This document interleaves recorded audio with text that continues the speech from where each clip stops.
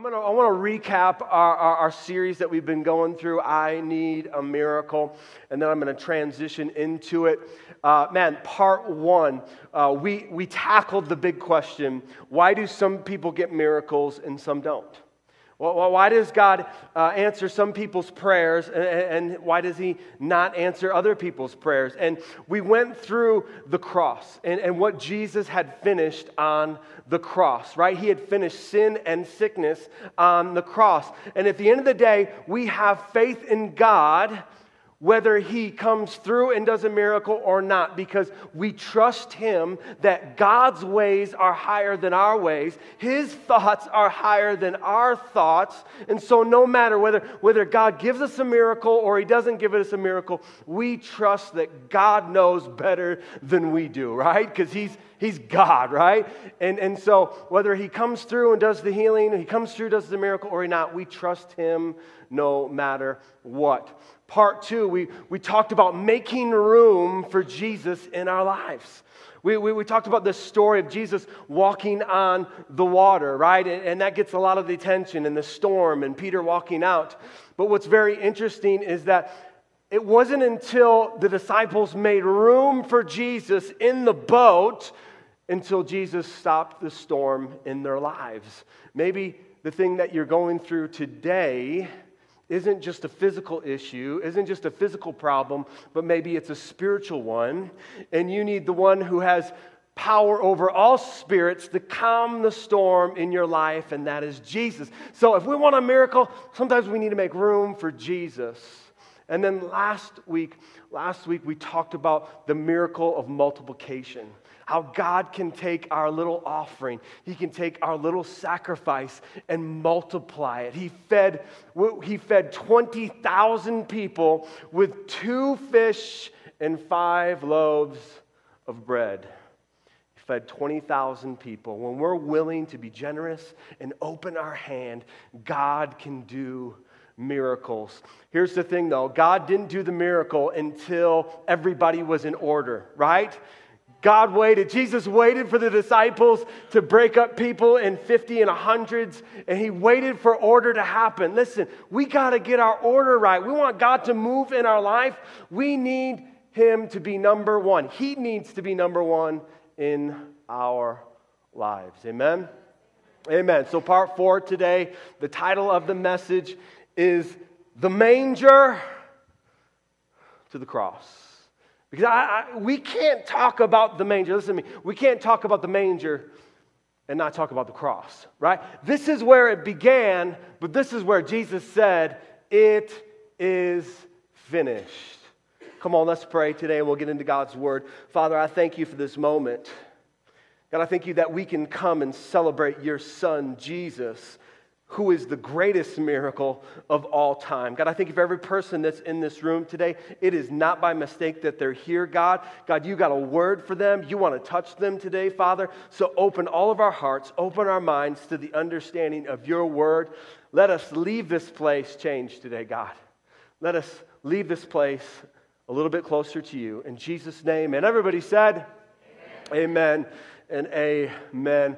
I want to talk about the person that God decided to put Jesus in. I want to talk about the person, before we get into it today, who God chose for the miracle. And her name was Mary, right? And she was a teenager, and God chose her. And I think there's some misconceptions of who Mary was. Listen, Mary was not some type of supernatural being. She wasn't godlike. She was a human. Okay? She was a human just like you and me. But here's the thing. We can't call her common. Okay? We can't call her a common person because she wasn't. Listen, we don't pray to Mary. Mary's not some god. We don't pray to her. She can't hear our prayers. Only Jesus hears our prayers. Okay?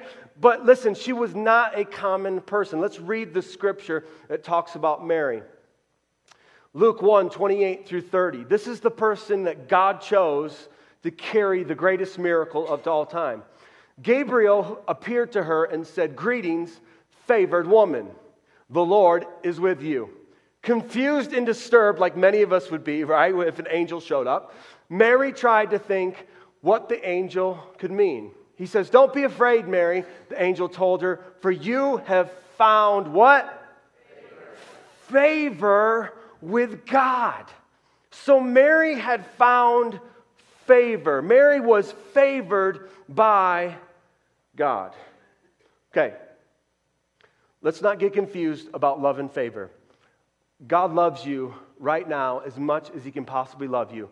No matter how many bad decisions you've made, no matter what a train wreck your life might be, God loves you as much as He can possibly love you right now in this moment. He loves all of us. We're all God's children. We're all created in His image. So God loves you.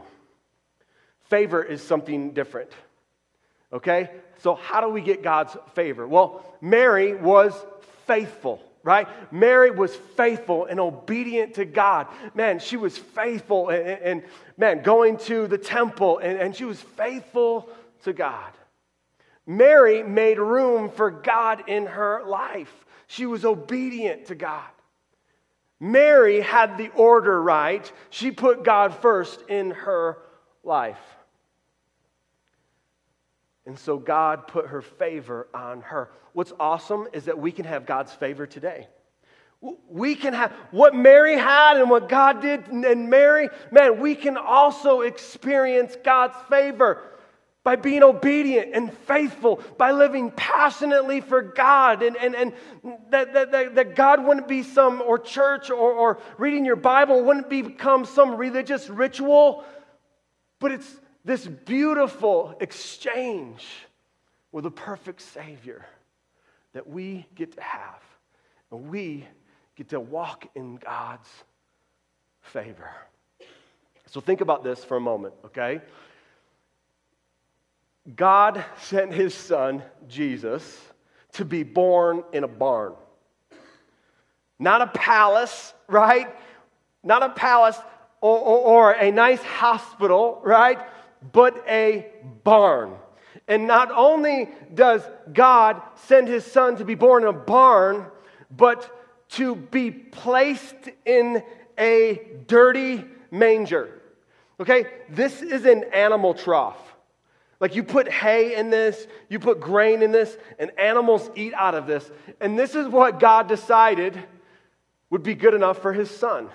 To be born in a barn and placed in a dirty trough. Now think about this. The next thing. Many of you women have had children, okay? Especially your first child, right? You're a nervous wreck about having your first child, right? You don't know what to expect or what's going to happen, right? But most of us were in a nice hospital with lots of doctors and a lot of nurses and a lot of technology, right? Think about this, having your husband deliver the baby. Some of you are like, I don't even let my husband watch the kids alone. Like, I don't trust him. Right? Joseph's like, all right, Blue 98, Omaha, I'm calling an audible. Donkey, you get in here. You know what I'm saying? Like, Mary, is this how you do it? And they're like, no, I don't think so. Right? Like, how Joseph has to deliver the baby, all the complications that can happen. And then what do? They don't put him in a nice sterile place. They put him in a dirty manger. Why was Jesus placed in a dirty manger? Listen to me. The first 30 years of Jesus' life was all about relating to you and me. All about relating to our dirt. All about relating to what we go through. You see, Jesus' dad was a carpenter. Many theologians believe that he had his own business, and they probably struggled financially. And so, man, Jesus understands if you're struggling financially.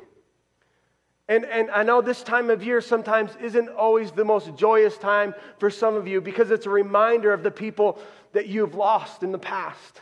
Listen, Jesus lost his dad. He lost his earthly dad. And so he understands grieving and man, they used to have a lot of Jewish celebrations. And so he understands celebrating once with his dad, his earthly dad, Joseph, and then the next year his dad not being there and feeling the grief of that and the comfort of his mom being a widow. And like Jesus understands everything that we go through. He understands the struggles that we're struggling with right now, today. He understands the struggle in your marriage, in your finances, at your workplace. He understands with your struggle with purpose. Man, he lived the first 30 years. We don't hear a lot about Jesus because he's living life. Why? Because he wants to understand everything that we go through. So I want to just give 3 key points for the rest of our time this morning. I want to give 3 reasons why Jesus came. 3 reasons why Jesus came. Number 1, Jesus came to erase the misconceptions about God. There's many misconceptions about God, especially if you read the Old Testament and you're like, man, I think God's mean, right?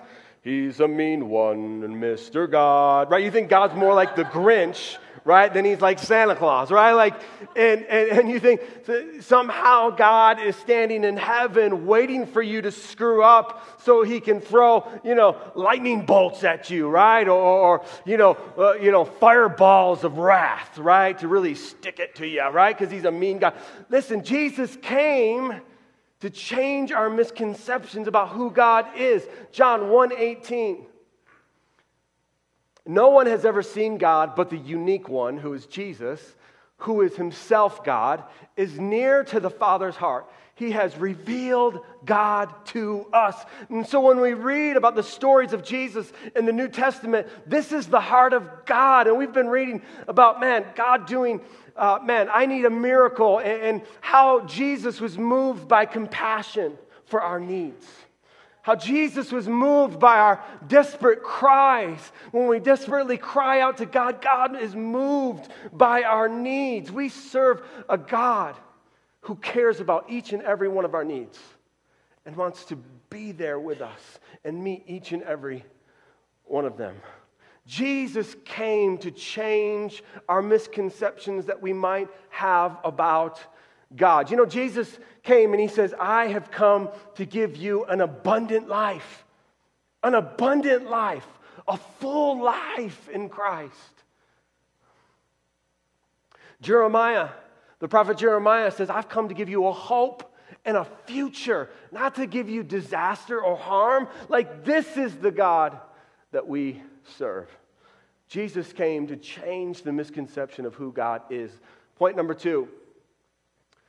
Second reason Jesus came, he came to express God's love for us. You see, God just didn't write about God's love. He just didn't write about it or tell us. He showed us what love looks like. Let's read John 3:16 today. For this is how God loved the world. He gave his one and only Son, that everyone who believed in him will not perish, but have eternal life. Think about this for a moment, and we talked about this in this series. God's ways are not our ways. His thoughts are not our thoughts. His thoughts and ways are way higher than ours. Who would have thought to take their only child and send it to earth to live amongst us, right? And then have the people, right, that he created nail his son on a cross. That was the plan, to send his son to be brutally beaten beyond human recognition, that nails would be stuck into his hands and he would die a criminal death even though he did nothing wrong. I don't think anybody would think like that's a good plan for my child. Yet God said, this is my way to show the world what my love looks like. My love looks like sacrifice. I'm going to show them. I'm going to give the world the greatest gift that I could ever give them, and that's going to be my son. And he's going to show them what love looks like so they can experience my love. Jesus came to express how much God loves us. Point number 3, last point today. Third reason why Jesus came to enable us to have a relationship with God. And we sang that hymn this morning. Let's go ahead and read Matthew 1:23. Look, the virgin will conceive a child, she will give birth to a son, and they will call him Emmanuel, which means God is with us. God is with us. Because Jesus was sent, because, man, the miracle of the manger, because he was sent, we can now have a personal relationship with God. You see, God's original plan, he came down from heaven with Adam and Eve, and he would walk and talk with them. But because of sin, because they brought sin into this world, God could no longer do that. And by sending Jesus, what is he doing? He's reconciling us back to the Father through his Son. And now, when we accept Jesus Christ into our life, God is with us.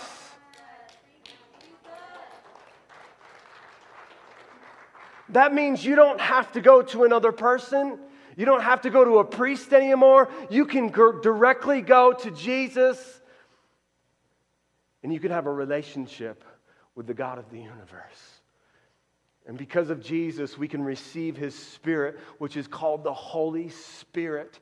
And here at Passionate Life Church, as your pastor, I want you to experience all that God has for you. And that's including the Holy Spirit, because the Holy Spirit brings power to your life. The Holy Spirit will change the way you think, will change the way you act, will change the way you talk. Listen to me. If 2019 was any different than 2018, come on, try something different in 2020.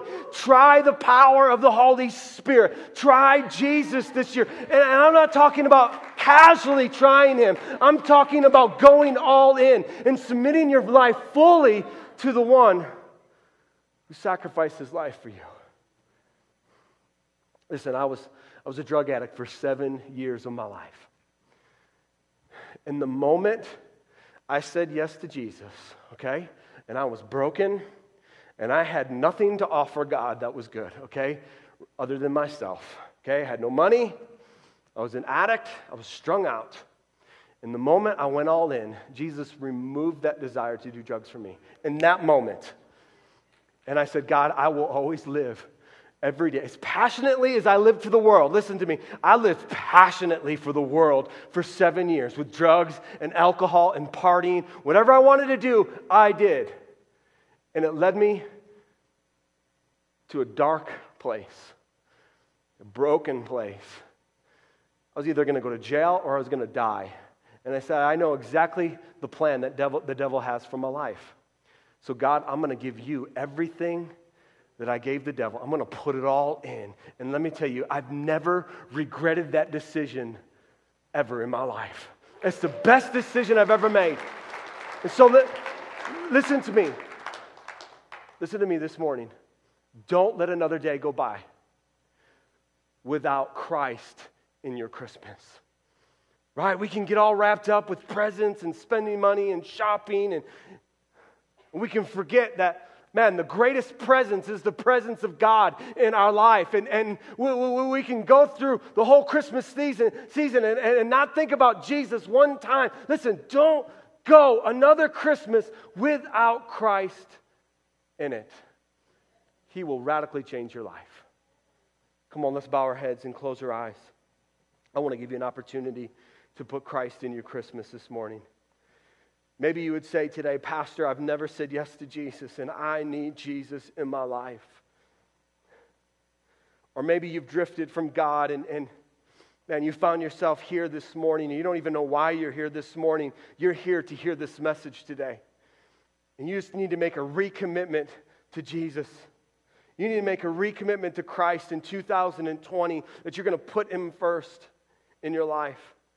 With every head bowed and every eye closed, this is your personal declaration of faith today. If that's you, just slip up a hand. I just want to pray with you today. Yes. Yes. Yes. Thank you, Jesus. Yes. Yes. You can put your hands down. Thank you, God. And I ask that we'd all repeat this prayer this morning as we help those making the greatest decision of their life today. Dear Jesus, I thank you for what you did on the cross. And I ask this morning that you would forgive me of all my sin, that you would come into my life and be my Lord and King. And from this day forward, I will follow you. In Jesus' name, amen and amen. Come on.